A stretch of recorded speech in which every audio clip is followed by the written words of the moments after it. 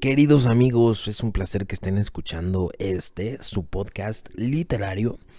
Soy el licenciado Miguel Ontiveros, es un placer para mí grabar este contenido, este episodio, espero que sea de su total agrado.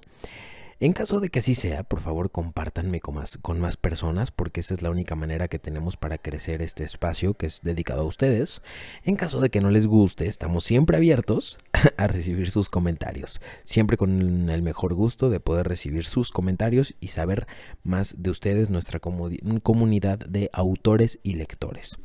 En esta ocasión, fíjense que vamos a platicar de un tema bastante interesante e importante como autores. Es el tema de las redes sociales o social media, como se denomina en inglés, de la forma en la que tú lo entiendas. Porque pues tenemos también comunidad que habla inglés, entonces queremos incluirlos a todos. También si este podcast les gustaría que fuera en inglés, estamos completamente abiertos a grabarlo en ese idioma para ustedes. Pero bueno, platiquemos de las redes sociales. Es importante que nosotros como autores, si es que tú eres un autor o estás en camino a hacerlo, usemos las redes sociales de una forma también profesional. El oficio de ser escritor se puede profesionalizar siempre y cuando cuidemos cada arista que conlleva. Y una de esas aristas es el tema de redes sociales. Fíjense que se ha comprobado o hemos visto aquí en editorial que aquellos autores que más venden, aquellos autores que tienen una capacidad de llegar a un público mayor, y con mayor no me refiero a edad, me refiero a cantidad, o sea, un público grande, es porque usan las redes sociales de una forma adecuada y profesional. Entonces te invito a que cuides mucho en tus perfiles de redes sociales lo que subes y lo que publicas. Está bien quererlo mantener a lo mejor en un punto personal, querer subir cosas de tu familia, de tu vida, uno que otro meme por ahí, que son bastante graciosos algunos, pero no te olvides también de manejarlo como un perfil profesional, como escritor.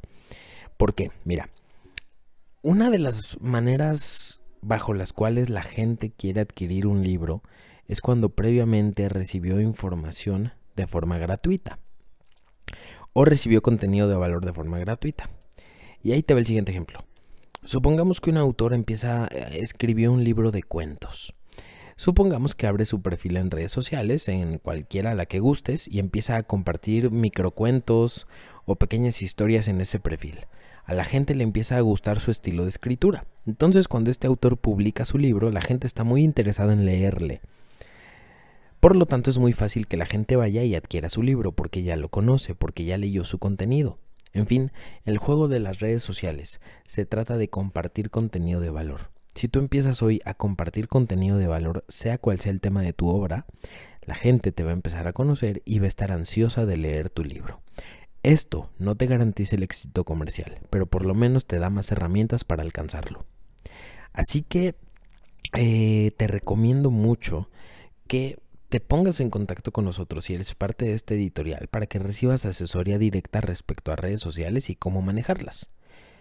Y si tú aún no eres parte de este editorial, ¿qué estás esperando?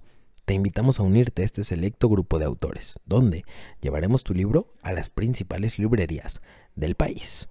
Y pues haremos una estrategia en redes sociales para que puedas realmente vender e impactar. Te dejo por esta ocasión, fue un placer para mí grabarte este micro episodio, pero bueno, no queríamos dejar de hacerlo. Nos vemos en siguientes emisiones, prometemos que serán un poco más largas, ya que pues te mereces más contenido, cada vez más contenido de mayor valor. Si tú quieres saber más sobre nuestro proceso y para unirte a la editorial, visita la página que está a tu disposición en www.editorialmontif.com o llama a nuestras oficinas centrales al 442-599-0754, 442-599-0754 y con gusto te vamos a atender. Y si lo tuyo es el correo electrónico, envía un correo a info@editorialmontif.com y un asesor se pondrá en contacto contigo. Recuerda, aquí no solamente hacemos libros, aquí te ayudamos a construir tu legado en papel y tinta. Te mando un abrazo, nos vemos en siguientes emisiones de tu podcast, Un Legado.